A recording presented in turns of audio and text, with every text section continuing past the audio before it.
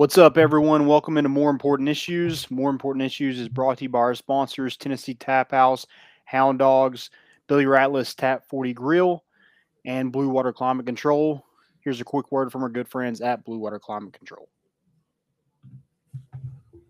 People always ask, where did we get the name Blue Water Climate Control? When a Navy ship casts off lines, exits the harbor, and loses sight of land, that's blue water sailing. It takes a team of people to do that. Tireless work, focus, and attention to detail. So much of starting a business is just like that.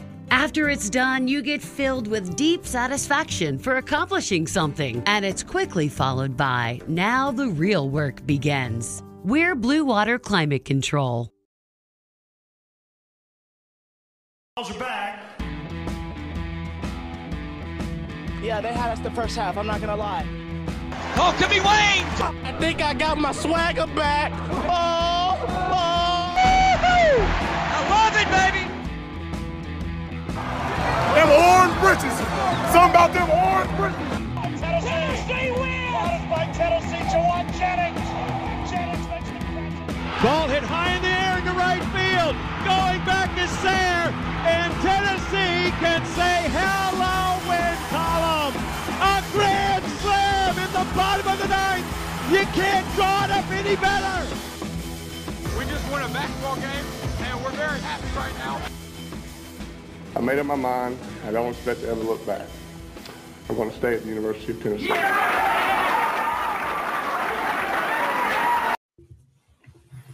What is up, everybody? Welcome in to another edition of More Important Issues. This one, it's kind of special. I don't know if our producer Landon there mapped it out this way intentionally, but this is an offensive line episode right here. We're talking, we've got an offensive line position preview.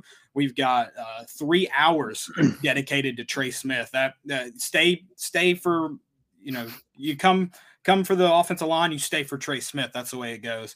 Okay, maybe not 3 hours, but we are going to talk about Trey Smith. He is taking the NFL world by storm. Just a couple years ago, he kind of took college football by storm, which is so weird. I guess it's because he's a Tennessee guy, and everybody expects that if you sign with Tennessee in the last decade, you're not the real deal. He was like the number one player on ESPN. Nobody should be shocked if they watch SEC football on Saturdays that Trey Smith is where he's at. Like, no one should be. I don't know why people are. Yeah, Mike Farrell, I don't know when you plan on sending out those gift baskets, but I'll take one. I would go ahead and get started on it. Do you think they're edible arrangements? I love edible arrangements. I don't know. Well, from Mike Farrell's tweet about Trey Smith, I don't think he has very good taste, so probably not. Fair. I'm a flower guy too. Cheapest. Hey, I'm telling you guys, $10 a week, make your girlfriend happy, wife happy, whatever she is. It's worth it. And I don't know. The Kroger next to my house has a great selection of flowers. So big flower guy here too. I'll take. My wife isn't into flowers. That doesn't make her happy. That's like she's like, why did? Of course she likes the gesture, but she'd rather me take her out to eat for sure. She's gonna kill me if she hears that. Flowers are cheaper. Of course, like I said, we have our offensive line position preview as we continue our countdown to football. 24 days away. Did I get that right? Yep.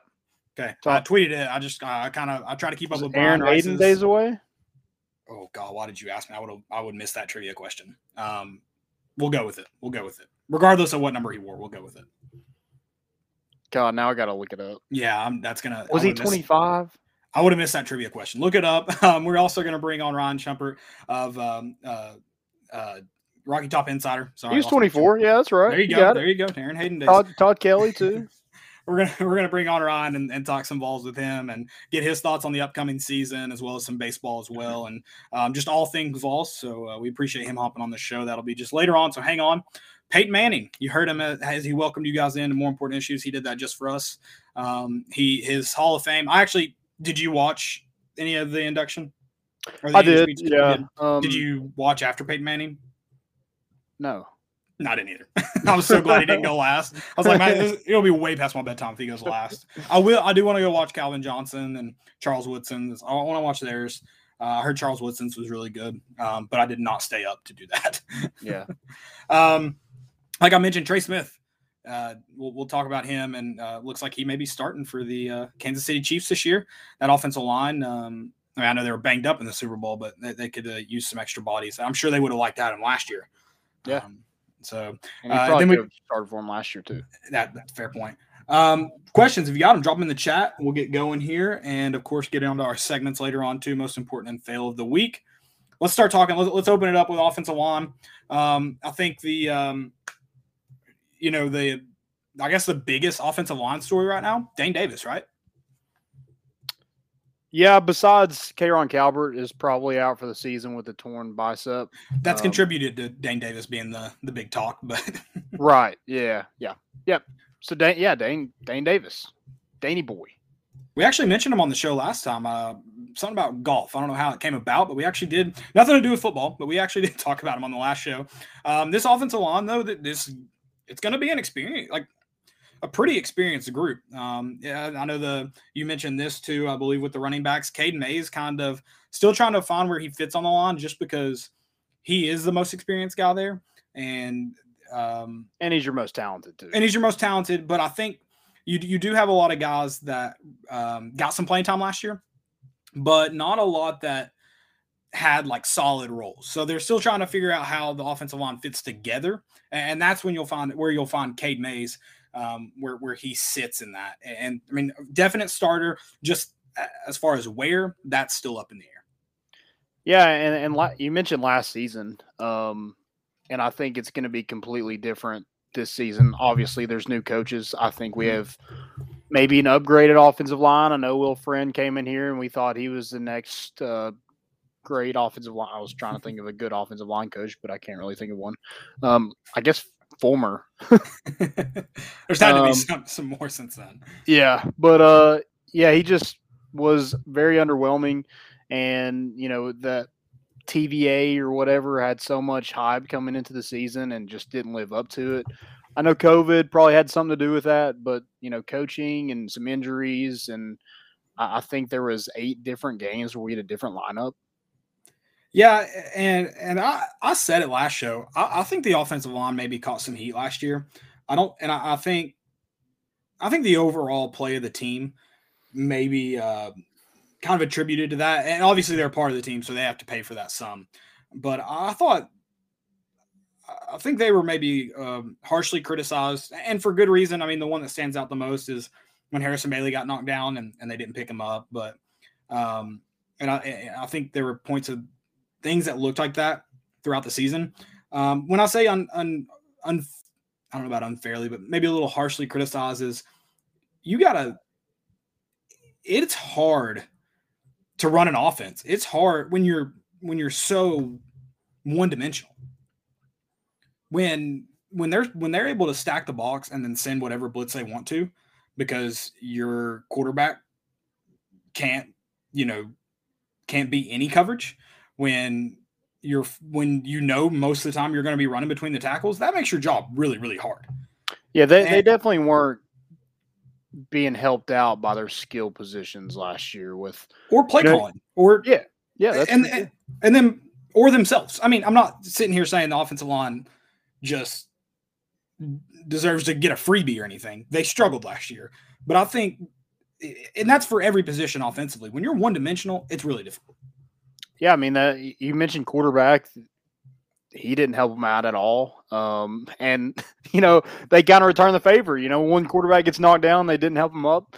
And then your running backs couldn't break a tackle. So even if you do miss something, you hope to have some erasers, guys that can break a tackle, maybe make somebody miss in the backfield if they get through. I was gonna make that note. It is unfair to expect running backs to break tackles in the backfield. That's true. You shouldn't be getting touched behind the line of scrimmage often. But if you're that good at, like the 2 guys we had last year, I mean, they're on the Doak Walker award list. I mean, those guys should break more tackles than they did last season. Again, 2020 is over with. We shouldn't dwell on it too much, but I think this offensive line should be a lot better. Like you mentioned, you have some quality depth. How much quality depth, I think, is to be determined. Clint Ellerby said today that they have probably 9 or 10 guys that could probably start. I don't know if there's 9 or 10 of them, but I hope. Do we have that many offensive linemen? I thought we were a little too thin than that. But yeah, you have some guys who played last year: Cade Mays, Darnell Wright, Calvert before he got hurt. Cooper Mays played a little bit. Spraggins played. Jerome Carvin. So they have some guys that have some SEC experience and that have played in this league, and I think it's going to be totally different when you look at this this coaching staff, what they want to do offensively. The up tempo, go fast. Those guys are going to have to be in shape. Number one. Yep.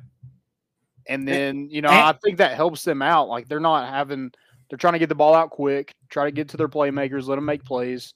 And I think that helps them out a little bit. A unit that gave up 29 sacks last season, I think that was 12th in the SEC. Yeah, no, it's definitely not. That is not a good stat. You mentioned playing time and how, everybody on this line is experienced outside of Dane Davis. Everyone else, I would say Cooper Mays, I don't know the exact amount of snaps he got, but he was in there late in the season. I would say significant playing time, at least as he'll be a sophomore this year. So for a freshman. So pretty much everyone that's on that starting roster, or expected starters, I guess I should say, they do have experience, like you said, in this league. And I think that's the biggest thing, that there's not a substitute for it. And so how good they played last year, yeah, that is going to play into what you think of this group. But the good news is they do carry over that experience. And I thought Cooper Mays played well at times. I thought he showed flashes of a pretty good true freshman, and starting at center. That's not an easy task. And then, Dane Davis has always kind of had some, I guess hype around him, maybe because of his size. What is he, 6'7"?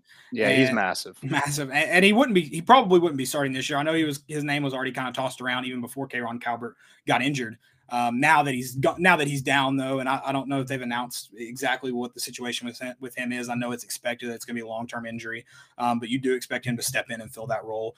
You did mention 9 to 10 starters potentially could be, or that you have on the roster. Well, when you talk about how fast this offense is going to run, I think you're going to expect to see some more rotation than you have lately with the offensive line group.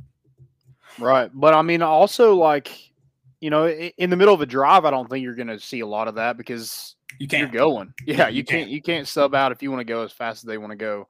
So yeah, I think a guy like Darnell Wright had to lose 20 pounds to get in the right shape. I think Cade Mays had to lose some weight. William Parker, the incoming freshman, had to lose some weight. You mentioned size. RJ Perry is probably the biggest lineman they have. Is just a freaking massive individual that they like to see what they got in him. And William Parker was an early enrollee, so I think that's good to have another tackle body out there with the loss of Kayron Calvert. We mentioned Riley Locklear last episode. He retired. That's another guy that had experience that has already gone down. So you're already down 2 more offensive linemen than you started with. So not ideal, but I think they have some options. But somebody said, "Hey there, what's up, Christian?" You got a shout out. Yeah, what's up, Christian? Clint Daniels mentioned bicep tear, so I know that was. I think they said he was going for an MRI though. Did they ever officially announce? I don't think it's definitely not official, but that's what they think it's going to be, is a bicep tear, which is probably out. That's a usually a season-ending injury. But I know they did say that he was going to be going for an MRI. So I'm sure that'll be announced shortly.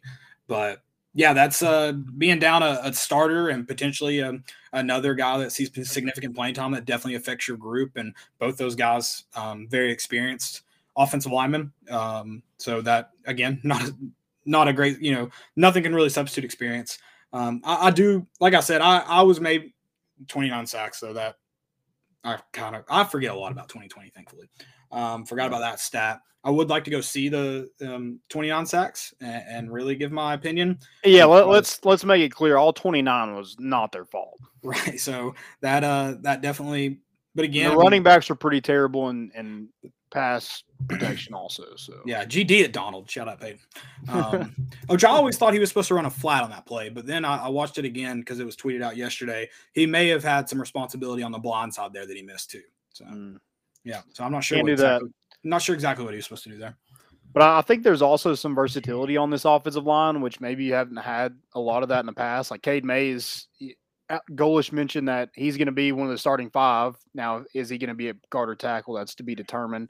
But you have multiple guys that can play different positions. Jerome Carvin has played some center, played guard. I think Cooper Mays has played some. I mean, he was like a reserve tight end or whatever that heavy package was. But can play in multiple positions. Darnell Wright has moved from the right side to the left side. It's something he hasn't done since high school. So I think you have some versatility, some options, and I think that's good with an offensive line that wants to go fast. Guys can sub in and out, and they don't have that one set position that they have to play. Yeah, no, I would definitely agree with that. And I think you said this too. The speed that this offense is going to play with too. I mean, it's not only going to help with the ball getting out quicker. You also, I mean, defenses can only do so much against fast-paced offenses too. Mm-hmm. So I think that helps the offensive line as well. Now, obviously, if you're not effective going quick, then nothing really changes for the defense. But if you're able to get the ball out quick, if you're moving the ball down the field, that does kind of give you a leg up against that defensive front.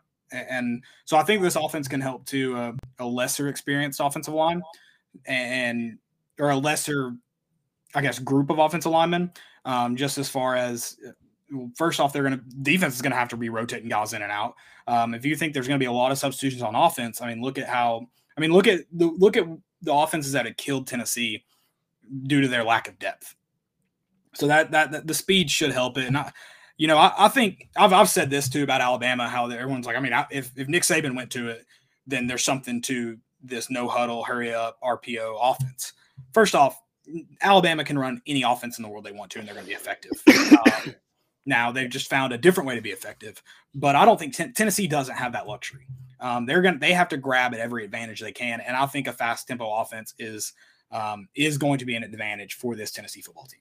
Yeah, and something that they didn't have last year was a lot of big plays. I think this is going to have, it should have a lot of big plays, score quickly, and then go sit your big ass down a little bit, take a break.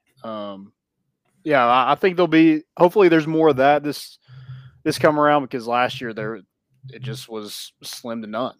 Yep. Big plays would be nice. Got to give your quarterback some time to get the ball out, though. But I do expect this offensive line to see improvement this year. If you see 29 sacks with this offense, there are some serious issues, whether it be with your play calling, whether it be with your quarterback, and then obviously your offensive line is a big part of that if you're giving up 29 sacks. But that can't be repeated if Tennessee wants to win ball games this year. That's not a winning formula in any offense. That's not a winning formula. So again, I'm not expecting Tennessee to even necessarily win 6 games this year. Do I think it's possible? Yeah. But it starts up front in this league. No matter what kind of offense you're running, it starts up front. And if they do want to get to that 5-win mark, which I think is what's weird about this schedule is I think 5 is almost your floor and 6 is almost your ceiling. And so you have a really, really thin line where if you want to go out and be effective, you just got to go take care of business in the games you're supposed to, because you're not going to be gifted a lot else. Yeah. Yeah, I mean, this group has to stay healthy throughout the season. I think there is some depth, but I don't think there's a ton of it, especially at tackle. If you lose a tackle, you're down to, you're losing a guard at Cade Mays, number one. If you go Dane Davis and Darnell Wright, and then if one of those guys goes down, it's William Parker Griffin, who's a true freshman, or it's Jeremiah Crawford, who is a newcomer as well, and a JUCO transfer that was a late addition to this class when Josh Heupel took over. Yeah, you definitely have some more room to work on the interior line. But yeah, you desperately need Dane Davis and Darnell Wright to stay healthy, desperately. Yep. And I mean, that's kind of the case with everybody on this roster, just because it is pretty thin, but especially at tackle. Agreed. Yep. Agreed. So starting 5, let's go. Who's your starting 5? Without even knowing anything, pads, they're in full pads starting tomorrow. Tomorrow's first day of full pads, so we haven't really seen a whole lot, but what's your kind of prediction as of now? I think it's pretty straightforward. You talk about how much depth. I don't know if you truly have 9 guys that could start. I think it's pretty straightforward with Darnell Wright, Cade Mays, Cooper Mays, Jerome Calvin. I'm mixing up K'Ron Calbert, and then with Calbert out, Dane Davis. I don't think there's really. I don't think there's many questions regarding the starting five. Maybe there are. I don't think there is. Yeah, I mean it's Dane Davis one of your top five. If he's not, then Cade will probably be a tackle. If he is, then Cade's gonna be a guard.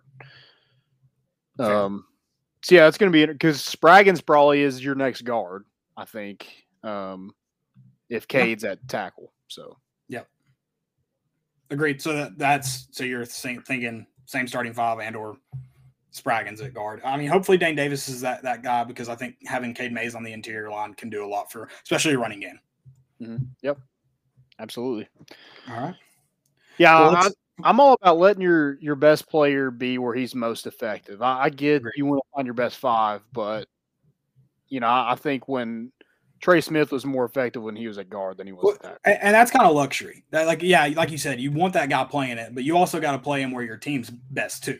Right. And so you want to have the luxury of moving him to the interior line, but if you need him because your best five has him at right tackle, then you're just going to have to go with that. Or left tackle, sorry. We'll see. All right. Well, now we're going to welcome on Ryan Shumpert. He is a beat writer for Rocky Top Insider. He's here to talk Vols. Ryan, how are you doing tonight, man? I'm doing well. Appreciate you guys having me on. Hey, thank you for hopping on. We love it and welcome anytime. First off, I'm sure they'd like to hear from you better than us. We enjoy following you on Twitter. If you don't, what's your actual Twitter handle? rshump SCHUMP00. There you go. Ryan's covering the Vols for Rocky Top Insider this season. It's a new position for you. You've been with the Beacon the last couple of years. Is that right?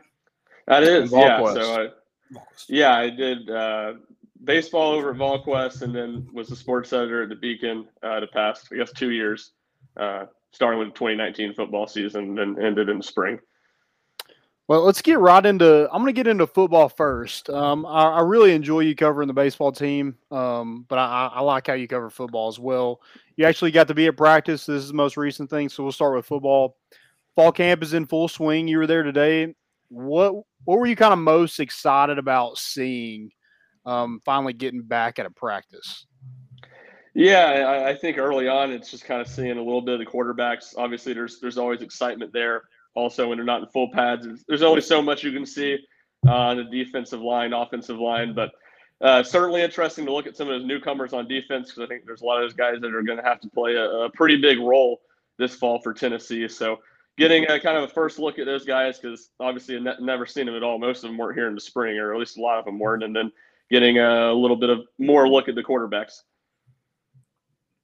I know today there was some talk. I think it was Dane Davis that mentioned the overall just I don't know if culture is the right word to necessarily describe it. What's the feeling around practice versus I know you guys weren't there last year due to COVID, but what's the overall feeling around practice right now? Is it more upbeat? Do the guys seem to be responding better? Like what was your takeaway from that comment and then what you've seen? Yeah, that comment was interesting. I mean, we've heard a lot of guys go down that road a little bit, but Davis certainly went a little further and used some more big words that kind of catch your eye, I guess. So that was interesting. But no, I think definitely talking to the players, they're having fun again. And, I think some of that, it's hard to blame Jeremy Pruitt and his staff. With the COVID, all that stuff, it's go to practice. You can't hang out after that, go back to your room. And that's tough to build camaraderie that way. But I think Heupel noticed when he got here that was something that the players wanted. So it's been an emphasis. And I think coming off a season where you really just couldn't have that stuff, it's made it a lot more fun in a season for them last year that went pretty sour, obviously, pretty quickly. And I think that last month and a half of the season was probably pretty agonizing for a lot of guys. Yeah, and you mentioned Dane Davis, and he's a guy that, people turn their heads because of his size. Who are some other guys that, you want to come off the bus first for who are some of those guys that just a intimidation factor? Dejon Terry is number one for me. I mean, that dude is a behemoth, and I'll tell you what, I don't know how much this matters getting off the bus, but his footwork's very quick for a guy that size. I mean, I've been really impressed by him. I'd say keeping on the transfer theme, Jawan Mitchell he's an old school kind of 90s, 2000 looking linebacker. I mean, he's a big dude. I think he's going to play really well in the run game. Other than that, Dane Davis, Cade Mays, I'll say Javonte Spraggins we talked to him today. He's a nasty looking guy. So I think you'd want him off the bus first. And obviously the junkyard dog too, Elijah Simmons. Can't leave him out. I'm going to flip over to kind of the I think the biggest question is quarterback, but I think it's also more than just like who that guy's going to be. What's kind of the connection right now with quarterback and wide receiver and those groups? Are they is there one guy that seems to be clicking with the group better beyond just flat out skill? Yeah, I don't know if I would say that anyone is, at least from what we've been able to see, particularly clicking more. That's something I think really intriguing, because not only is this quarterback competition where two guys could be the starter, I think very realistically 3 guys could be the starter. And how do you build that camaraderie, that timing with different guys? And I mean, Jimmy Callaway said it last week talking to us. Joe Milton throws a completely different ball. I mean, it comes out of the hand different. It's a lot different than Harrison Bailey. So to me, that's a big question. I would think that'd be an important reason to get this thing whittled down to at least 2 quarterbacks, as soon as they feel comfortable doing so. But all of Tennessee's receivers we talked to last week, the tight ends kind of downplayed that aspect. But I think that's something that's certainly worth watching here in the next few weeks. And so you all only do get to see so much. Who's the wide receiver wise? Who's running the best routes, or who's just the flat out quickest? I think we saw Velus had to hold up for a ball today. Who's going to have to figure out how to get the ball to him? Yeah, no, I think Jalen Hyatt and Javonte Payton are 2 guys that are with Velus are really fast, and certainly are kind of the burners in the offense. And Javonte Payton, talking to us last week, was joking. Velus had said he was one of the fastest players on the team, and Javonte was saying absolutely not. It was him or Jalen. And they proposed a race to him before between him and Hyatt, and he was like, "We're not going to do a race." And when Velus' name got thrown in the mix, said we might have to race to get this thing settled real quick. But I think those 3 guys have stood out: Jimmy Callaway, Jimmy Holiday. Callaway had a really good spring. I think he's continued that on a little bit. I think that second group kind of behind, I think what you have in Velus and Jalen Hyatt. I think Payton has been impressive, but I think that obviously you're not going to play 3 receivers the whole game. I think that's kind of second group is where Tennessee still has to figure some stuff out. Yeah, you mentioned the speed of the wide receivers, and you pretty much mentioned all of them having speed. From a like strength wise, what is the one position on this team that you're like, okay, that's going to be Tennessee's strengths come this fall? Yeah, that's a good question. I think one that is at least intriguing to me is defensive line, because you had Greg Emerson transfer out, you had Daryl Middleton transfer out, and I think in my mind it was kind of like these guys, they're going to be pretty thin. But then you get out there and you start looking around, they got a lot of bodies that are capable. A lot of those guys played pretty well in 2019, especially the back half of that season, and you just wonder how much of the disaster of Jimmy Brumbaugh leaving 3 weeks into the season, not having a position coach, really hurt that group last year. So I think you have guys that played at a pretty high level in the SEC, and I don't think you can say that about many other position groups at Tennessee, along with some intriguing young players and a Tyler Barron, Dejon Terry, obviously a transfer, and then I think Rodney Garner, just the experience there. I think that has a potential to be a really good group. And then on offense, to me, it's a big question mark. I think all 4 groups have a lot of potential, even the quarterback spot, to maybe be the strength. But I do think that running back room maybe has more potential than people would think, especially considering what they have, 144 yards, something like that, back from last year's team. I think Jabari Small is a really solid player. I think Tyon Evans and the JUCO product is a really good piece as well. Yeah, we've seen Tyon Evans and his thighs. Is he another kind of first off the bus kind of guy? Yeah, he's got the Saquon Barkley legs. That's immediately what I thought of when I saw it. It was just like, this dude should not be a running back. Like, this is absurd. He's got some tree trunks for his legs. I don't know if there's another position that a guy with legs that big can play. I think it's only running back. Yeah, it probably is. I mean, Khalil McKenzie or on the line. I mean, Khalil McKenzie is an all-time legs guy that are just massive. I mean, some of those pictures from his freshman year are unbelievable. He's got elephant legs. The running back room is intriguing. You talked about how many guys are in there, but also pretty much no production you're returning. Yeah. How does I mean, it seems to be Jabari Small's kind of job to lose right now. Hopefully he pans out. But as far as guys that they can utilize, you already mentioned Tyon Evans. Who are those next group? Because you could see a lot of guys rotating at that position. Yeah, no, that's I think the big question with that group. And Alex Golesh said last week they want to have 3 to 4 guys ready. Definitely have 3 guys earning reps every week, and then have a 4th one ready. So I think that's really anyone's game. I mean, T. Hodge is a guy that looked good in the spring. Jalen Wright, really fast, probably the fastest running back in that group, and then D. Beckwith, that's just a massive athlete. I think is at least someone I'm really curious about. You know, he found a home at running back in the spring, and which one of those 3 guys? All 3 of them seem like they'd be capable of doing it, but can someone kind of take a jump forward, carve out a role? And because all 3 of those guys really are different types of backs, and I think all of them open up some intriguing possibilities. Miles Campbell is a guy that's probably going to have a lot of playing time. And Alex Golesh mentioned last week that he's never played a freshman at tight end before. What have you seen from Miles Campbell, and does he look like he's able to kind of carry that load this season? Yeah, he's an impressive looking athlete. I mean, especially for a freshman. I mean, he's come in and his body looks the part, and that's what his teammates have talked about, is that mentally he's been there. But it's funny watching the tight ends practice, because there's literally 4 of them out there. It's him, Jacob Warren, Princeton Fant, and then Julian Nixon. So 4 guys out there doing drills, and 2 of them are true freshmen. I mean, it's crazy, but they're getting a lot of reps, obviously, and that's probably something that's going to be important. And you know, I think he's a guy that could probably won't be a starter, but certainly is going to have to play reps, and someone you're going to want to see develop over the course of the season and be available to be a number 2 guy towards the end of the year, and not force Tennessee to play less, 12 personnel than they may want.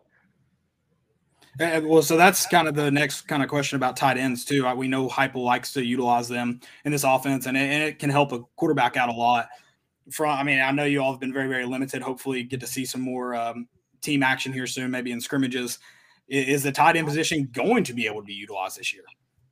Yeah, I mean, I think that's a good question. I mean, I really don't have the answer for it, honestly, and I think the pieces are there. I mean, Jacob Warren had a couple really nice games towards the end of the year last year, and the guy who came to UT as a really good receiving tight end. I mean, that's what he was known for at Farragut, and I think Princeton Fant's a guy that certainly has the athleticism to play there. Does he have the polish? I mean, it's just a big question. I mean, you just don't really know, because it was never utilized at all last year. I mean, you could probably count the number of balls they threw to tight ends on 1 or 2 hands last season. So you have guys that at least look the part, guys who, in Fant's case, has had a few catches, at least had a lot of reps.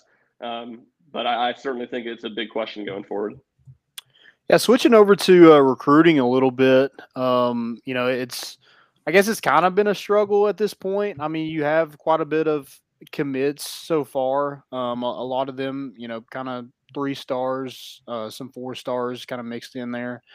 What have you seen from the staff recruiting wise? How do you think they've held up, and kind of working against the NCAA violations, and just coming off a bad season? Yeah, and I mean, I think that's where it's really hard to judge. It's just how much does the NCAA investigation hurt them in recruiting? I mean, it hurts them, but to what effect? And I think that's where you look at it. This is probably one of, if not the best ever class in the state of Tennessee, and right now they have 1 guy committed in the top 20. Obviously, Walter Nolan's a guy they're in the thick of with that I think really would change the narrative around this recruiting class and around Heupel's ability to recruit. So I think that's the kind of number you look at and you say, you got to be better than that. I mean, you got to, even with the sanctions, but I mean, I certainly think he's added a lot of solid pieces. Quarterbacks just, I mean, obviously it's an obvious statement. It's just so important. I mean, that's the quickest way for Tennessee to get back to winning 8 games, 9 games a year, is to have good quarterback play. And so I think it makes sense, and that's Heupel what he's known for. So to have some a big-time quarterback commit in Tavon Jackson, and then the receiver commits, offensive line, obviously Addison Nichols is the highest-rated guy in the class. I think it is no surprise you have seen him have some success on the offensive side. You mentioned Walter Nolan. Is him being in Knoxville, is that a good sign, or is it a no? We'll see. Is it a good sign for Tennessee? I mean, it's a good sign, but it's also, we'll see. I don't think it's the end-all, be-all, but I can't hurt, right? It certainly doesn't hurt having him be 15, 20 minutes from your campus. I imagine you're going to be able to get him on campus for a lot more games than you would go if you went to IMG, where you maybe get him one, or even if you stayed out in Memphis, maybe gets to one or two. I think it certainly helps Tennessee a lot. And I think if Tennessee has a good year this year and you kind of have the momentum and the energy around the football program, I think you could really go a long way if he's in Knoxville to kind of see it. Mm-hmm. Do you think there's a lot of guys that are they have Tennessee high, but they're also going to wait and see? Because I'm sure Heupel and staff have sold them on the vision, but vision's only a vision until you put it. You think there's a lot of guys like, let's see if you can win football games or be competitive in those games, and I'll reevaluate where Tennessee's out on my board. Yeah, and I mean, I don't think there's maybe a ton of guys in what would this be, the 2022 class that are like that. But I think when you start looking at the younger kids, going into 23, 24 class, there's a ton of that, and I think there's certainly some guys in the 22 class too. And any guy that you're in on right now, it has to be a wait and see. It has to be a wait and see about, is there ever anything come out about the NCAA investigation? Yep. What are the punishments going to be, and what Josh Heupel can do in the field? Can he impress a little bit, and can Tennessee have a bounce back season? And we actually had that question, so I'll get your thoughts on it regarding the NCAA investigation. When is Tennessee going to hear about that? Are they going to self-impose something anytime soon, or is that just investigations still ongoing? Tennessee's kind of playing their cards close to their chest. What are your thoughts on it? What have you heard? Yeah, I mean, I haven't heard a whole lot, just being honest. I would have thought that we would have had some self-sanctioning here and by the beginning of August, basically, right, by when the time they start fall camp. But, yeah, I mean, you haven't seen anything. So, and Josh Heupel, when asked about it, says he hasn't had any conversations with Danny White or Donde Plowman about it. So, he could be lying, obviously, about that. But it doesn't seem like it's been a major focus. And to me, that's surprising. So it just kind of remains a wait and see. Maybe they just forgot. That'd be the best, right? I don't remember who it was, but maybe it was Caden Hayes last year, where it was like, how has he not heard about his transfer waiver yet? And then it comes out that they just didn't. He just announced he was transferring in January, and they just didn't submit it until like June. It's like, what were y'all doing the last 5 months that you couldn't submit the most important transfer, and he misses the first week of the season? I guess it wasn't because of that. They were still waiting on the SEC rule, but still, it was a storyline in fall camp last year. Yeah, that was nuts. You mentioned this is my last kind of football question before we get into baseball, unless Caleb has something else. But you mentioned that Tennessee's quarterbacks could be a strength, and then that was the quickest way to get back to winning 8 games. So are you calling for 8 games this year? No, I am certainly not calling for 8 games. On the record, no freezing cold takes coming at me for that. Definitely not. But, I mean, that's the thing where, I mean, Tennessee, I don't think, on paper is going to be a team that should win more than 6 games. But the schedule is just so manageable. I mean, you have 3 games that you feel pretty confident are not going to win, and 3 big rivals. And then your next hardest game's an Ole Miss team that is kind of being written off as a loss right now. And I mean, Ole Miss is better than Tennessee, but they're not greater by any means. Lane Kiffin's still joking about how they haven't forced anybody to punt since he's been there. So, and I don't think there's a whole lot of signs they're going to be much better on that side of the ball this year. So, I certainly think if you have a quarterback that goes out there and plays well, you can steal some games and certainly overachieve in Heupel's first year. Yeah, I think we've kind of talked about that. There's definitely 8 wins that are possible on there, but if you get to that it's not going to be easy to get to that. No, but there are there. I do have one last football question, and this is kind of an overview of Josh Heupel. What are your and I know that it helps to kind of see somewhat of what he's already doing at Tennessee. I mean, there's of course talks that Danny White just brought him from his other job. He's not ready for a big time SEC job. May never have been ready. Is this another going to be a Derek Dooley, Butch Jones situation where he's a group of 5 coach and maybe not even a great group of 5 coach, or does he have the makings of a Power 5 SEC ball coach? I think that's a really good question. I mean, there's certainly a lot of things working against him, even before you add the NCAA investigation onto it. I think there's a lot of things working against Tennessee's program right now, and the fact that he's just had 3 years of a head coach, and I think you can debate how successful he was. So I do think there's a ton of questions. I don't think unreasonable or unmanageable for him to get Tennessee back to winning 7-8 games consistently every year. I mean, I think he's certainly a capable football coach, a smart football coach. And look, I think getting an offensive football coach is really important just because the game's changed. I mean, it's about going out and scoring 35, 40 points every week to win. It's not about days of having an SEC defense coordinator as your head coach. I just don't think that's smart. I think you go hire people to figure out the ball. You need an innovative offensive coach to be really successful in college football today. And I think Josh Heupel, for whatever you want to say about him, I think he certainly has the makings to be that. And I think if he can just raise the level of Tennessee on the offensive side of the ball, I think it's not unreasonable to think he can get Tennessee back to making a bowl game consistently, winning 8 games. Now, how many years until when you're not beating your rivals and you're not truly contending does that buy you? I think that's going to be the really, really hard challenge for Josh Heupel. But I certainly think the makings are there for him to improve the Tennessee program. Yeah, Ron, really appreciate you coming on the show for one, and then getting your take on football. I want to switch over to baseball a little bit. You were kind of in the whole thick of that last season with Tony Vitello and the boys making their way to Omaha for the first time since 2005. What was kind of your key to that team's success last season? That's a good question. And, for a lot of the season, I'll say at least through the first half of SEC play, I had the feeling watching them like this is a good team, but they're a little overranked. They don't have top 5 talent, and, they'll come back down to earth a little bit. But they were just really, really solid with their pitching staff, and I think that's something you're going to see consistently as long as Frank Anderson's at Tennessee. That they didn't have a lot of guys. I mean, they really had one guy that threw mid to upper 90s last year, and didn't have a ton of depth either on the pitching staff. Had their best guy get injured second weekend of the season in Jackson Leaf, and they were still really, really solid there. And then they had 1 through 9 hitters that weren't always. You had 1 or 2 guys that were stars. I'd say Liam Spence, Jake Rucker. Those guys were all SEC caliber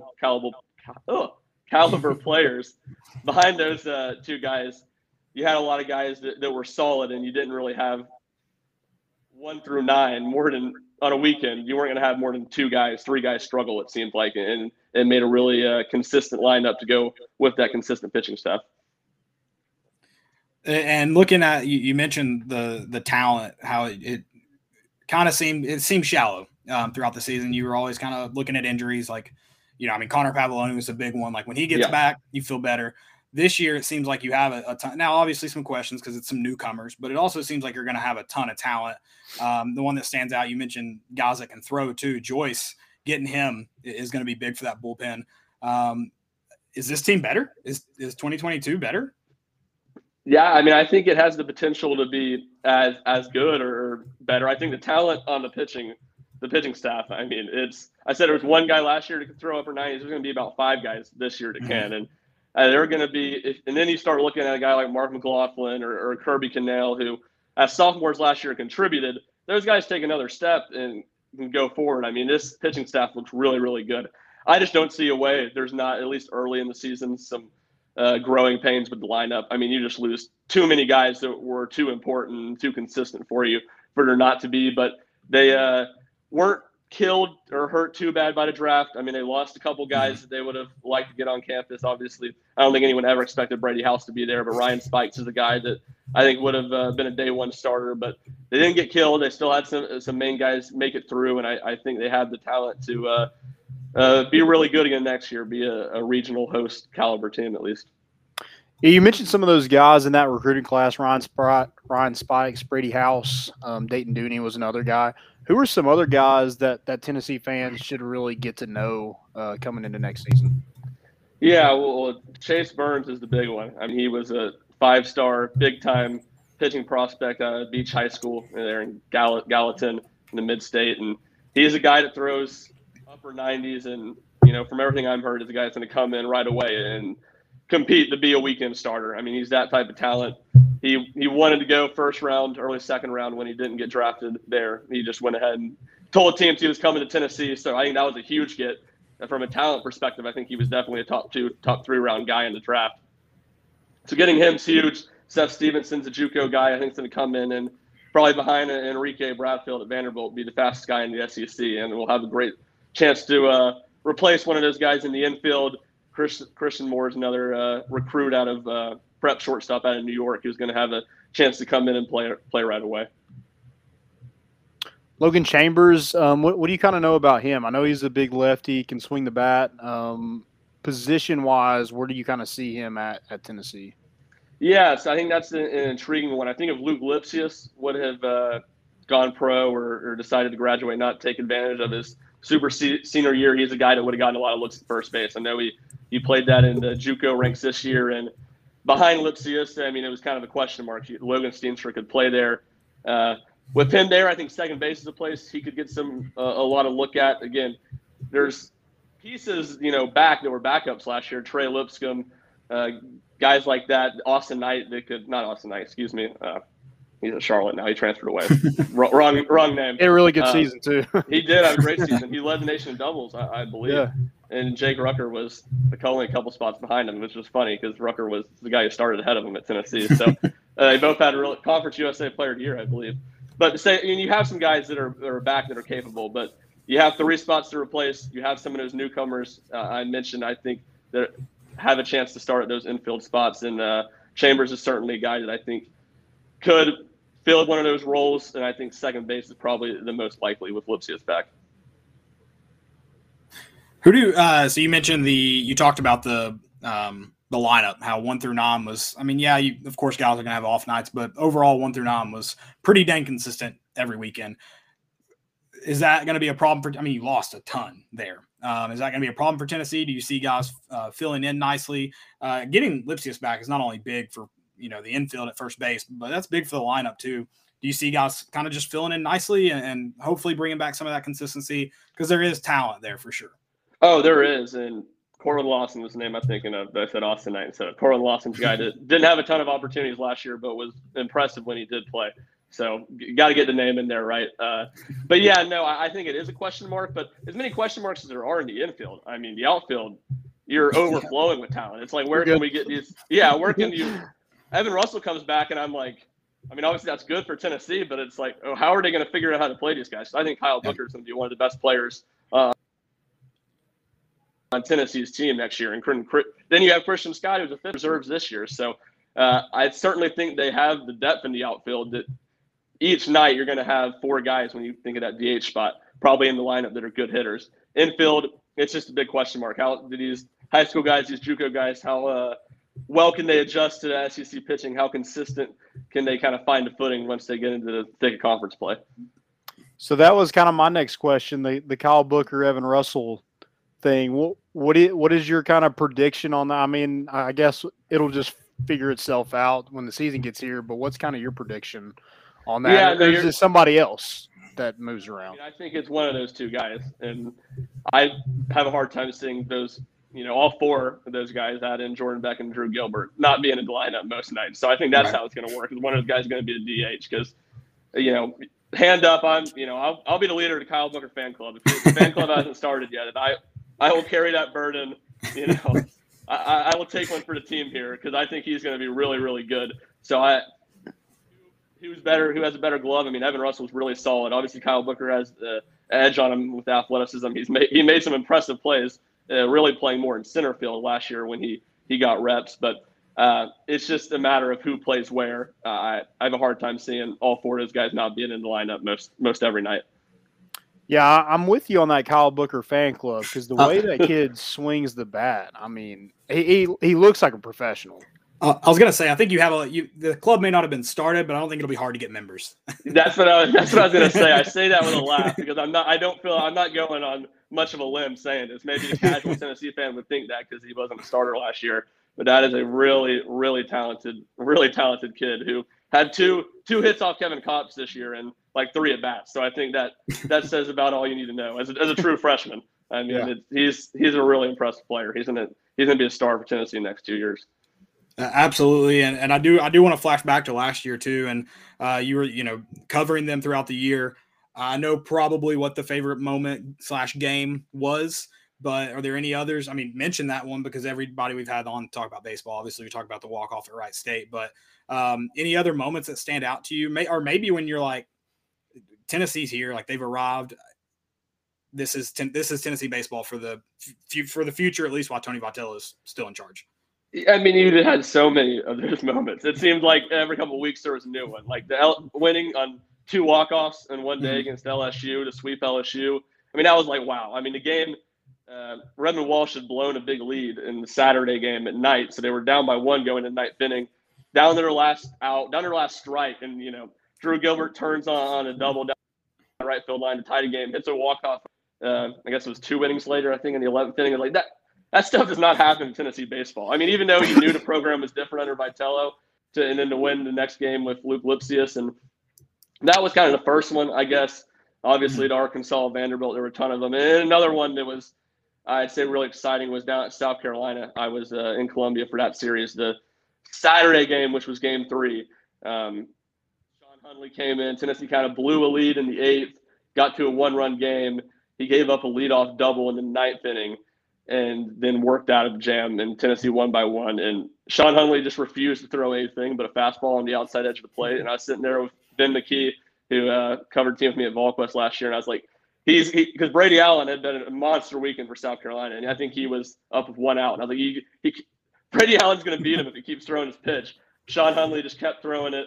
Tennessee wins. There's the hot mic moment on the broadcast. I don't know if y'all remember. Some fan was – he was unleashing F-bombs, and then it turned out that that win propelled Tennessee to win the SEC East when Kentucky beat Vanderbilt later that afternoon.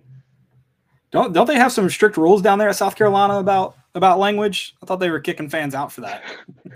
That's right. Yeah, that early in the season in the COVID crowd, I know that was had South Carolina fans real upset. A lot of people, at least a couple of people, got kicked out for cursing at the umpires. It wasn't even like the team or something. They weren't even being overly negative. It wasn't something Danny White would have to step in and stop. It was just getting at the umpires a little bit. So they couldn't handle the legends of Lindsey Nelson, is what you're saying.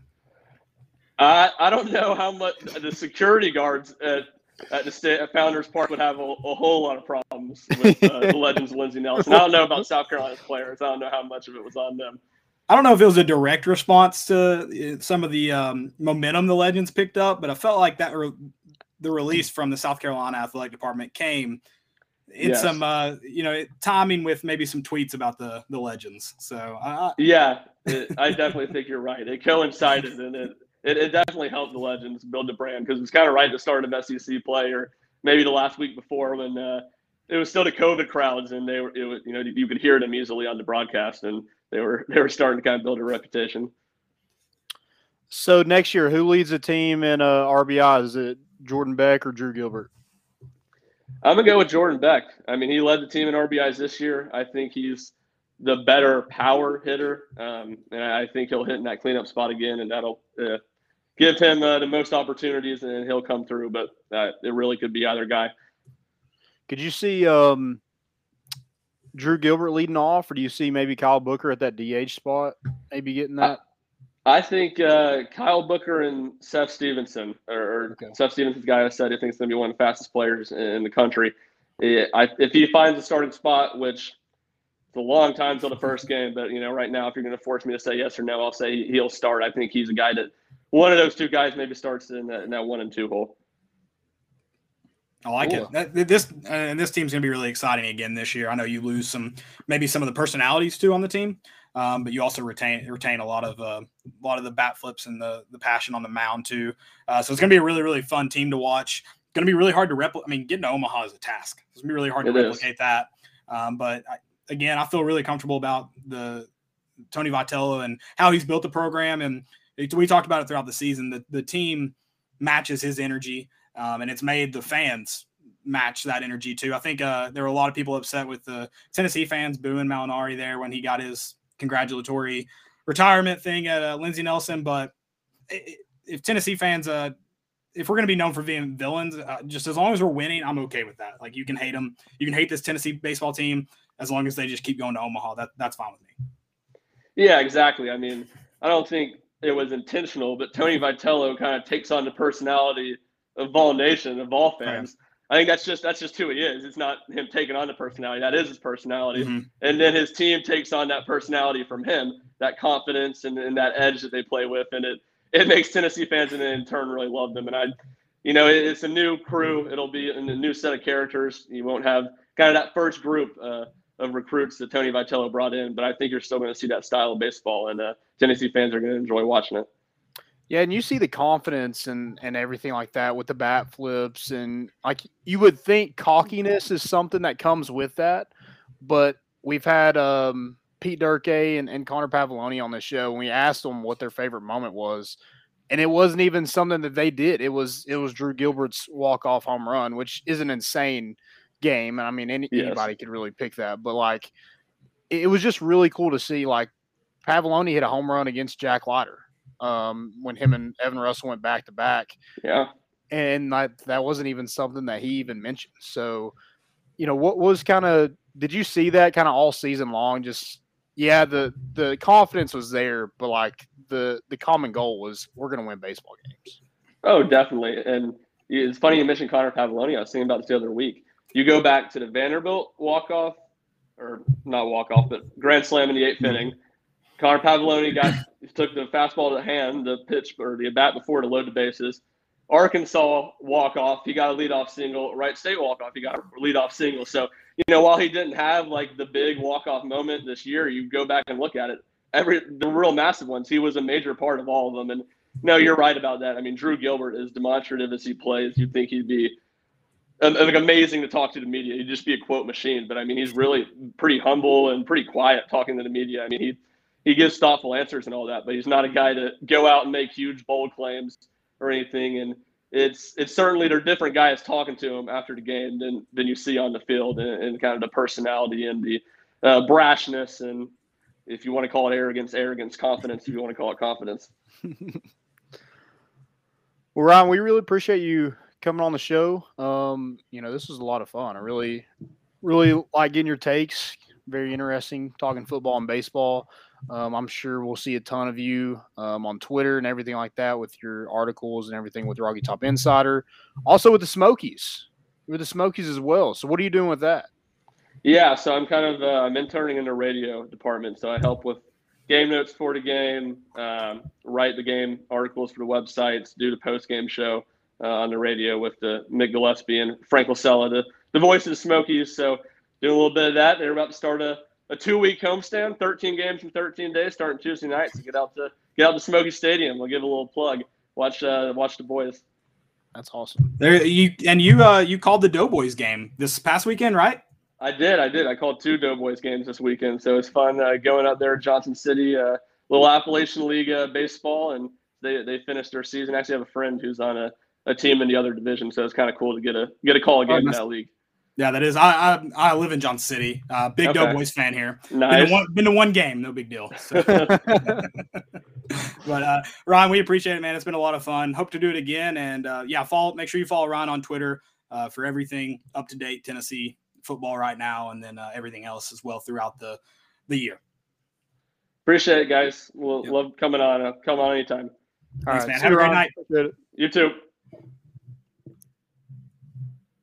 That was Ryan Schumpert of Rocky Top Insider, and then obviously Tennessee Smokies too, and we'll just call him a Johnson City Doughboys guy now as well. He's got that. Well. So we appreciate him hopping on, and like Landon said, getting his side of things as well. Guys, drop those questions in the chat if you've got them. We do have a few here. I know I already got to one regarding the NCAA there with Ryan. What's up, Credence? Good to have you on. And Landon gets his own shout out there. Yo, boy. Someone mentioned Vol's time here. Ryan kind of threw that out there too. 8 games. There's 8.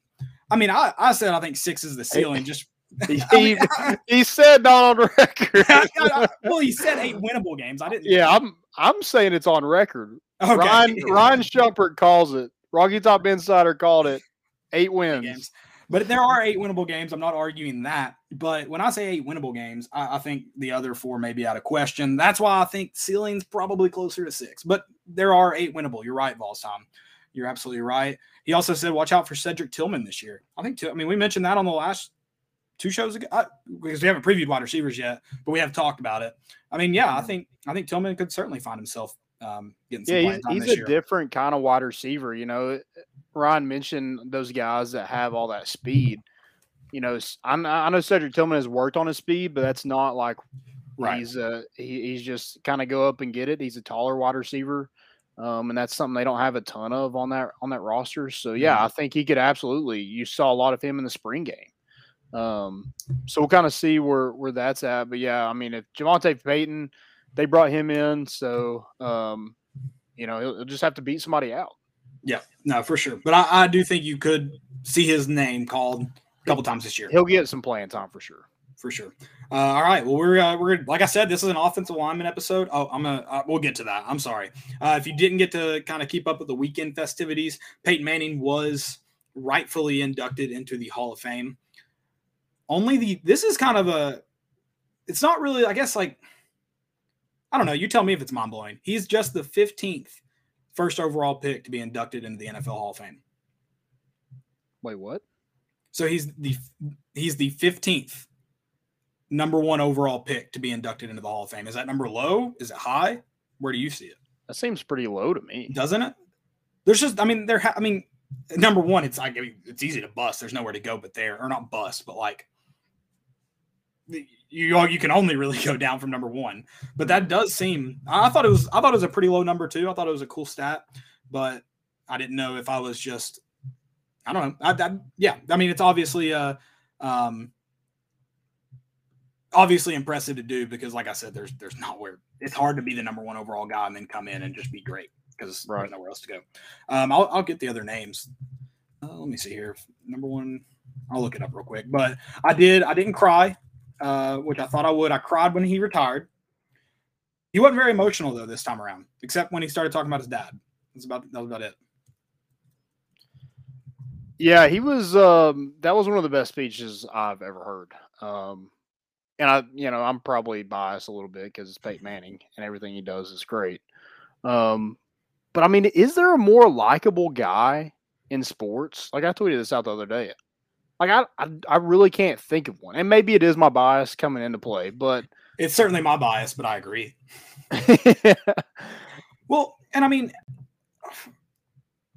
I guess it's fun to argue about the GOAT. Like, I guess it's like fun. The thing that bothers me though, and it's the same thing with like the LeBron MJ debate, the Cristiano Ronaldo, Lionel Messi debate, the Peyton Manning, Tom Brady debate. It's like those, like, if we're going to sit here and argue about rings and accolades and all that, and, look at the weapons they had around them or the defenses they had or the coaches they had or whatever. But it's like those two dudes are so great. It is stupid to even argue about who the GOAT is. And I think Tom Brady is one of the GOATs, if not the GOAT. But it's so dumb to have that argument Peyton Manning did so much more for the game than win championships. Like, he drastically changed how it was played. He's a different, like, he's Peyton Manning. Like, yeah. And he's won Super Bowls and he set records. And I mean, he literally had to learn to throw a football again before he could come back and play after his surgery. So, I mean, if we're like, don't be dumb. That's all I ask. Don't be dumb. I mean, how many kids are running around in Michigan or New England named Tom? Maybe there is quite a bit, but there's a ton in Knoxville kids running around with the name Peyton. Yeah, I'm pretty dogs upset with the name Peyton. I'm pretty upset that my parents had to conceive me so early. I would have loved for my name to be Peyton. That's pretty disappointing. I was born right before he got to campus. Right, I was born they could have done it. I was born a year after he got to campus. It's biblical, Caleb. I'm sure you can find the name Peyton somewhere in one of these new versions of the Bible. I'm sure. Oh, there you go. Yeah, we'll just add it in. Yeah. So there, I was correct. I wanted to. Only 14 players in the history of the National Football League draft have gone from being the first overall pick of a draft to earning an election in the Pro Football Hall of Fame.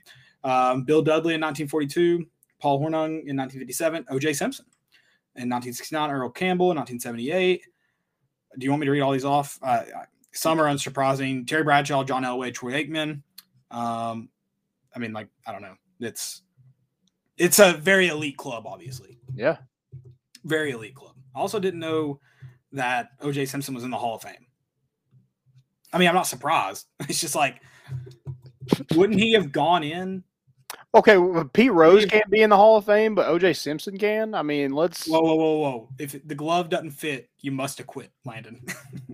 I mean, like, let's let's be real here. Let's have a little bit of sense. If Pete Rose can't be in it, then why the hell is O.J. Simpson? Well, baseball's known for making the dumbest decisions of all time. Oh, yeah. I agree. And I'm not saying the NFL made the right decision to put O.J. Simpson in the Hall of Fame. I'm just saying they're known for making the dumbest decisions of all time. Yeah. So, I mentioned Peyton Manning, how much I love Peyton Manning. I want a shirt. Like I don't know how to frame it, but like I want a Colts branded shirt that's like, I'm here for Peyton, because I watched so many Indianapolis Colts games growing up. I don't give an F about the Colts. Oh yeah. I mean, we're all Colts fans and we're all Broncos fans. And now like we care less if they ever win a game again. And I think a lot of people have just kind of inherited a team after that. Like I have. I've tried to. I mean, I am, and it's. I cheer for everything Tennessee. If Tennessee gets an MLB team, I'll gladly drop the Cubs. God, what Cubs? Do they even have a team anymore? No, they don't. They play for the Yankees now, and the Giants and the Giants, and yeah, they're gone. But yeah, I'm just a Tennessee guy. So like when people are like, "Who's your NFL team?" I'm like, I mean, I guess the Titans. But I always cheer for Peyton, and then fantasy football. Fantasy football makes it hard to be like a fan of one team, honestly. Yeah, it'll make you hate a team real quick. Very quickly. Sure. Especially, so will betting. Yes. Like Iowa Hawkeyes. We will never bet on Iowa Hawkeye basketball ever again. No matter what. No matter what. But yeah, I thought it was really cool. Like he's a funny guy. And he mentioned the speech, and he mentioned Tom Brady threw shade at him. And he's always kind of been dad funny too. Yeah, oh yeah. Like even when he was young, he was like, he had that dad humor to him. Yeah. Yeah, it's really cool. And did you see the pop-up of his all-time record against Tom Brady? No. So they played 17 times head-to-head? Yeah. Peyton's 11-6. Ooh, what about the playoffs? Playoffs, Landon. What do you mean? He does have a losing record in the playoffs. Oh, against Tom Brady? Yeah. Okay. Yeah. Who cares about that? Head-to-head, baby. Playoffs. Yeah, I just like his speech was just incredible. I mean, the God bless football, that's freaking an electric. Well, he's been saying that for a while. He said it at the college induction. He said it after, I believe he said it after his retirement. And then he said it somewhere else recently too. I can't remember. God bless football. I watched. Have you seen the video? I assume you have, of when he finds out he's going to be, he's been inducted into the Hall of with Fame. all the coaches. I cried. I don't even think Peyton cried that day. I cried. I mean, you just get chill bumps. Yeah. And I got chill bumps last night listening to that speech, like the whole entire time. Yeah.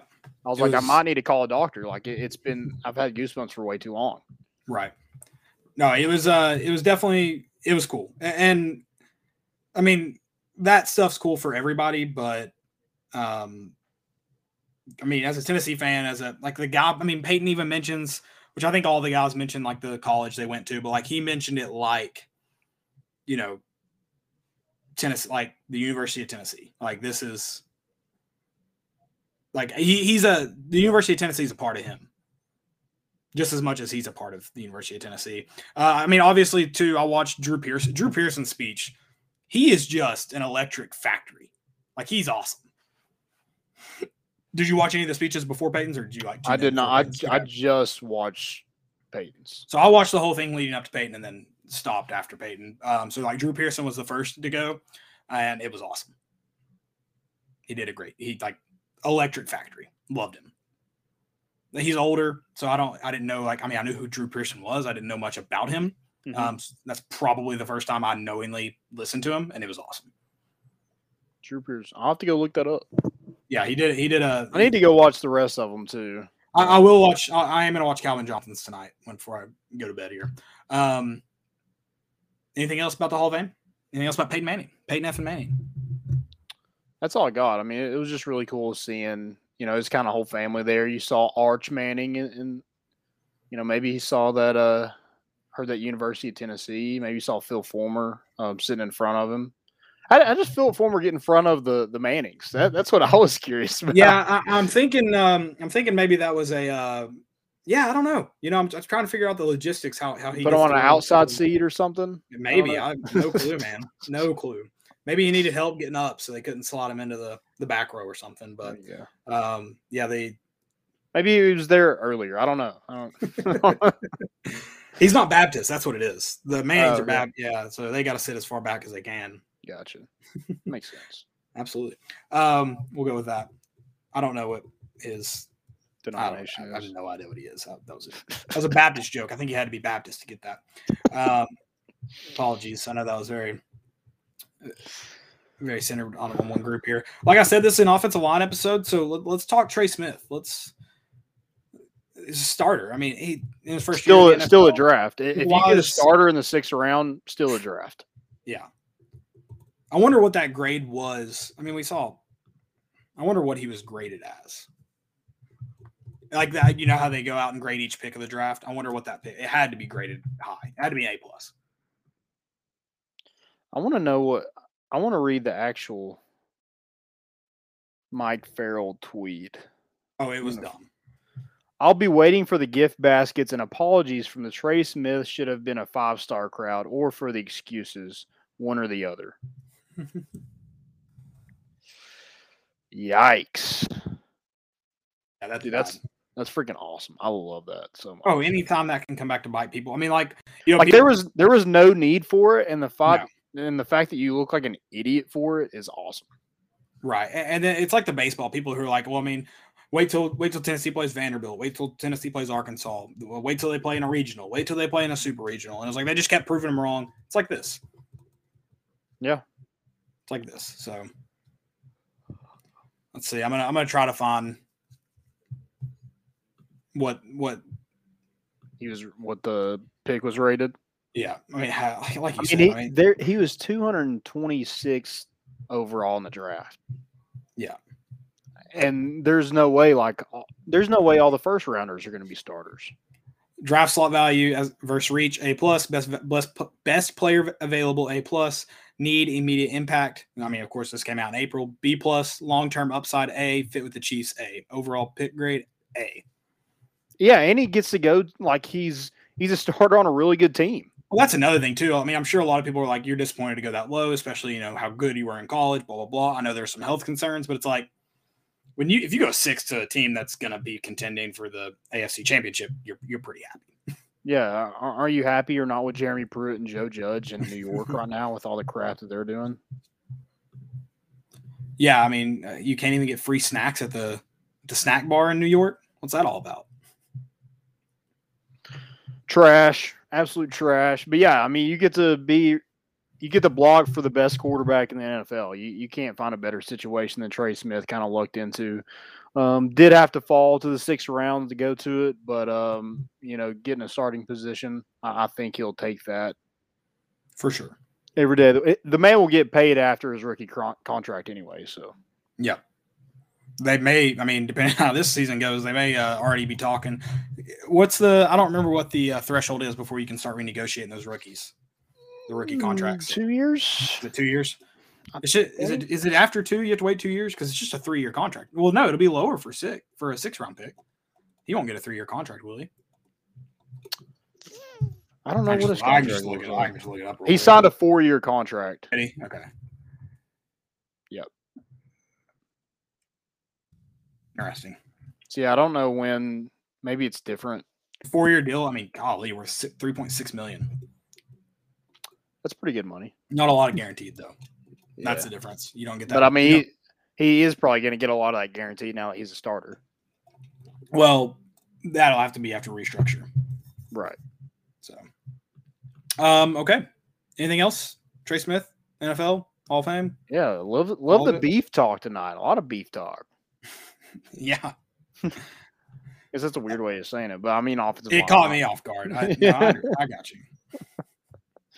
I'm with you. Speaking of beef, not really beef, but just like disgusting, nasty, smelly. New Orleans smells terrible. Oh yeah. It comes with territory. Oh my God. I mean, like just sweat, piss. Oh, dude. Like Like, you know, the alleyways, like, just full of trash in Knoxville? Oh, yeah. That's what the whole city smells like. It's just New Orleans. Yeah. It doesn't help it's below sea level. Yeah, it smells like just straight swamp ass. Did you see Alvin Kamara? I didn't. I was looking for him, but I did not see him. But dude, it's a wide. Like, have you ever been? I know you couldn't go to this. I've been as a child. I haven't been as an adult. And, so probably not Bourbon Street. I didn't go to Bourbon Street, and I had a terrifying experience in New Orleans when I went. And I actually went for my brother. My brother went to the Peyton Manning Passing Academy, and so we went and dropped him off at where do they hold it? What college is that? I have to look that up now. But they hold it at a college outside New Orleans. And so we were dropping him off there. So we spent the day in New Orleans. Is it Tulane? I don't think it's Tulane. I could be wrong, but I think it's a Nichols State. That's okay. I knew it was a smaller school. That's where Ollie. Is that where he went? Ronald Ollie went. Yeah. What year was that? 2000. That would have been 2006. He went. I don't know if it's always been at Nichols State. I know it wasn't at Tulane though, because we probably would have spent more time. Because Tulane's a cool campus. I think it's like in New Orleans. This one was like not really in it. I could be completely wrong about Nichols State too. Don't hold me to that. But the downtown is like really cool, but like everything around New Orleans is gross. It's rough. Yeah. I think that's where Lil Wayne's from. We actually passed Holly Grove, where he's from. Okay, gotcha. I'm gonna see if I can. But yeah, it's like we walked down Bourbon Street at like 3 p.m. and everybody's just out on the streets partying. And everything is like a big hustle there. Like, we went into a bar and the bartender was just like, "I bet you all $20 that I can beat you on Flip Cup." Like, did you take anybody on it? Hell no. You didn't see a single person you were like, I could beat him in Flip Cup? I mean, I was just like this. It was a girl, and she like the bar didn't have a lip. Like, it like folded down. And so like you had to like pick up the cup a little bit to flip it anyway. So I'm like, she was cheating. She was definitely cheating. Yeah, I was like, I feel like you're hustling me. And she's like, that's New Orleans. And I was like, fair. That does not make me want to do it even more. But I love the way they talk down there. Like, that is the best part about it. Like, we were in the casino, and like you tip her after a hand or after every couple of hands, and the lady, she was like, "Thank you, baby." So, how much money did you win? I didn't actually play. Oh, you suck. I knew you. No. There's one guy that we went with. He lost $300. So. Oh, nice. Good for him. Yeah. Hey, what happens in New Orleans stays in New Orleans, so we can't talk about that. Yeah, only the good. I'm going to keep my betting to sports only, I think. But also the blackjack was $25 a hand. They didn't have a smaller minimum, or y'all were just playing the high rollers? $20 is the smallest they had. What? Yeah, so if you lose two hands, you're down $40. Like, yeah, nah. Because I think the one on the cruise, what is it, like 10 or 5? They have different tables, but yeah, they had I think there was a $3, maybe a $5. Like they were different. Yeah, different ones. Yeah, that $20. I mean, we tried to go in the middle of the day the next day to see if it was lower. No. Yeah, I wouldn't have played a $20 buy-in. No, I wouldn't have done that. And I play poker for fun. I do it recreationally to lose money, so I'm not going to lose $20 in hand. Yeah, no, thank you. Love it. Okay, most important of the week. Most important. How about Team USA coming back and beating China in the medal count? Yeah, that was big time. Can't imagine all the bullcrap political. We'll probably still get them. Clay Travis, if China had beat us at something. So that was good. Good to stay away from. My first one, the Dodgers ball girl. Did you see it? Oh, yeah, the tackle. Dude, it was excellent. I mean, and this pitch evader he had like 4 or 5 security guards. I think he even broke a tackle before that. and she just, I mean, excellent angle. This girl was trained. This wasn't her first rodeo. Oh yeah. Wasn't her first rodeo. Yeah, she had pretty good form. She moved her feet a little bit, did a little shuffle. Which, you know, it's funny. I'm not rooting for that because I'm like I'm definitely a person that's like, that's not my job kind of deal. So yeah, that's kind of probably how I would have been too. Somebody else would get. I might have helped him over the fence. Yeah, but all in all, impressive for sure. I mean, what if he just mowed over her? She was terrible. I shouldn't laugh at that. Her plan was to get a big payout from the Dodgers. She was. Oh yeah. Because I'm pretty sure it's like a thing with like Lowe's. They're like, if somebody's stealing, do not go after them because if they shoot you, we don't want to pay for it. Exactly. Yeah. Exactly. So they probably told her if somebody's shrieking, do not. That's for security. But she took it in her own hands and made the guy pay. Couldn't get away. He thought he was going to get away. He was actually breaking some tackles. He did a good job. I've seen some good pitch evading this summer. I'm not saying you should do it, but I've seen some good ones this summer. My next one is Zach LaVine. Listen to this. So Zach LaVine has won 4 straight Olympic Games, and that was the longest win streak since college. LaVine has never won 4 straight NBA games. That is a wild stat. That's heartbreaking. I'm so sorry, Zach LaVine. But I'm glad you finally got to that milestone in the Olympics because it didn't look like you were going to get it in that either. Yeah, no, it definitely didn't. Definitely didn't. I'm trying to pull up the exact stats for my next one, but Tyler Johnson, who is actually a University of Tennessee athlete, he plays golf for the University of Tennessee. He won the Tennessee Golf Amateur this past week. He finished his round, or he's finished the tournament at -27 with a 14-stroke lead on the next best, on the runner-up. And I believe, he finished -8 for the day, I believe, to win it. So that's a pretty freaking insane. I mean, he just is the lowest round in Tennessee amateur history. Okay. Pretty insane round and pretty insane tournament by him. And Cade Russell, the runner-up, that finished 14 strokes behind. Sorry, Cade, I had to mention that. But he also, the runner-up, also Tennessee golfer. Nice. Some local guys getting in on the action. Love it. You have any more most important?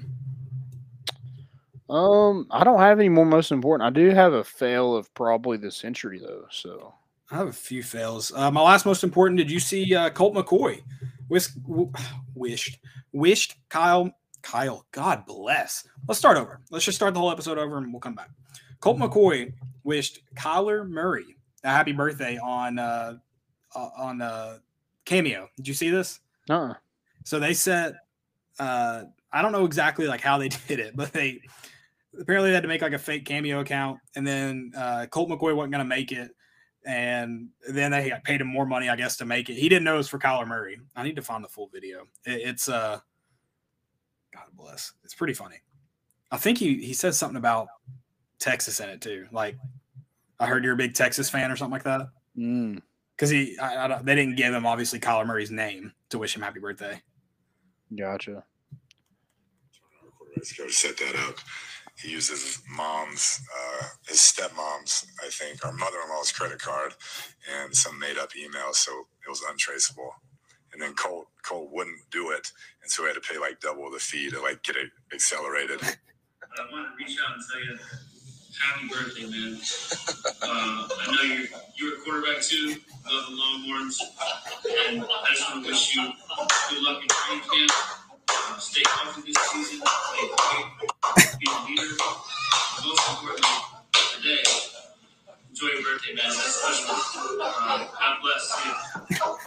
He had no idea. He said the kid's name was Buddy. So, Buddy. It's pretty genius. Will you send that to me? That's hilarious. I will. That was one of my favorite, probably one of my favorite TikToks in the last couple days. That was a great one. That's just I've tried to find creative ways to use Cameo. First off, it's so freaking expensive. I'll never use it. But that was a great use of Cameo right there. Yeah. Did you see this? This could be the most important. Did you see the college or the Texas senator just rip into the Was it the president of Texas? It Or was- was it the AD? No, I think it was just a representative that graduated from Texas. Was it Okay. the?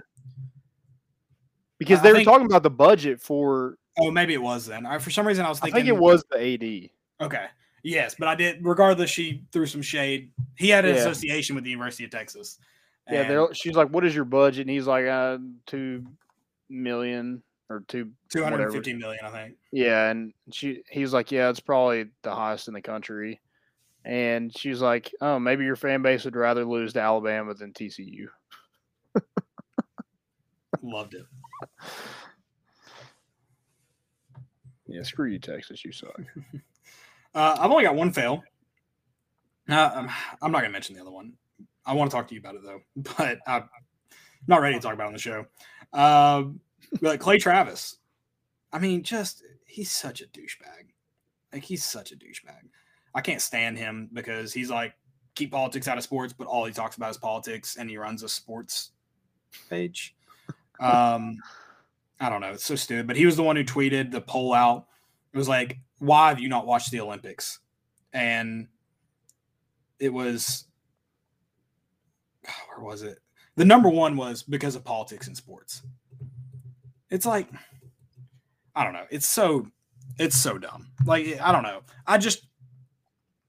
Where I don't hear politics? It's on game day or when I'm watching an event. It's always these stupid pundits that have to get on because they have nothing else to fill content, I guess. I don't know. And they have to talk about it outside of the game.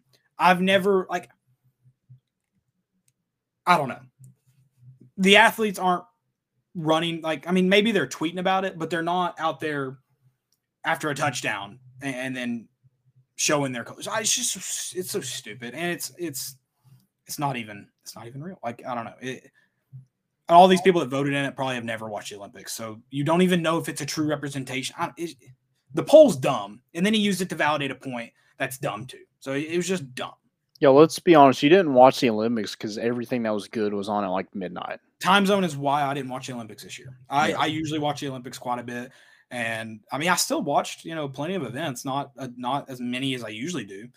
Usually I'm a big swimming fan this time of year or this time of every 4 years, but just hard to.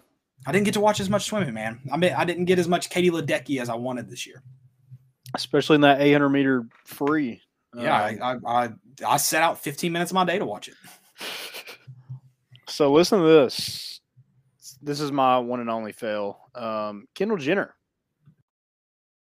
I hope this is real. I hope this is like an actual thing that was tweeted, but she literally tweeted, "This is the cutest little Ziploc baggie I've ever seen." Or this is on Snapchat. Have you seen the baggie? With like white powder in it? I think I did see this. I mean, you can't see it, can you? I think I did. I mean, it's literally like somebody already used the white powder that was in it. But wasn't there some maybe leftover residue? Yeah, I mean, you could probably see some little stuff in there. Yeah, sure. But I'm like, really? This is the cutest little Ziploc baggie I've ever seen. It was pretty cute. I won't lie. And also, it probably made your nose bleed too. Awfully cute. Awfully cute. All right. That's all I've got for most important and fails. That's all I got. Good episode. Great episode. We loved having Ryan on. We'll be back on Thursday to talk some more Vols and keep the position preview as we count down. It will be, 21 days at that point. Exactly 3 weeks out until kickoff. Landon will be at the first game. I will not. We will have a live episode that night, though. Short episode, not like this, of our keys to the game and whatnot for that. So make sure you stay tuned for that. Stay tuned for all of our we're hoping to maybe get back into the swing of things this year. We missed a lot out in 2020, probably a good thing when you look in hindsight. But we missed a lot of our favorite things about college football, like most people did. I think someone mentioned earlier in the chat, is Tennessee going to have 100% capacity? They did announce it last week, 100% capacity. I know that's going to be a question probably all year with some things, just unknowns and some changing things. But right now, 100% capacity. I found out this weekend, I do have my season tickets. I'm trying to figure out how to get the physical. I have the digital. I don't remember opting. My brother doesn't remember opting in for digital. So I'm going to see if maybe I can somehow still get. I'm a big physical guy. I don't think I have it. It might be at this house. I have literally every ticket to probably just about every game I've been to in the last 6 years. Not just Tennessee, every sporting event. I love keeping them. I hope one day my great-great-grandkids will maybe find it and be like, man, this guy was really depressed. He went to Tennessee football, U.S. men's national teams games. He made the trip to the 2019 SEC championship game. What the is wrong with him? So, yeah, I love hanging on to my tickets. I know a lot of people do. So I'm going to see if I can get my physical still. Yeah, I think we got our physicals in the mail. I don't know what he did, what my dad did to like opt in or whatever. It was probably an email, and we probably just missed it. So yeah, they should just be able to print them up. It's not that hard. I feel like they're going to be like, well, we should have done, and I'll be like, listen, I have some dirt on this football program. I'll just have to blackmail them. I don't have the blackmail. That's going to make it harder. I'll be like, I will call the NCAA hotline right now. Yeah, sure.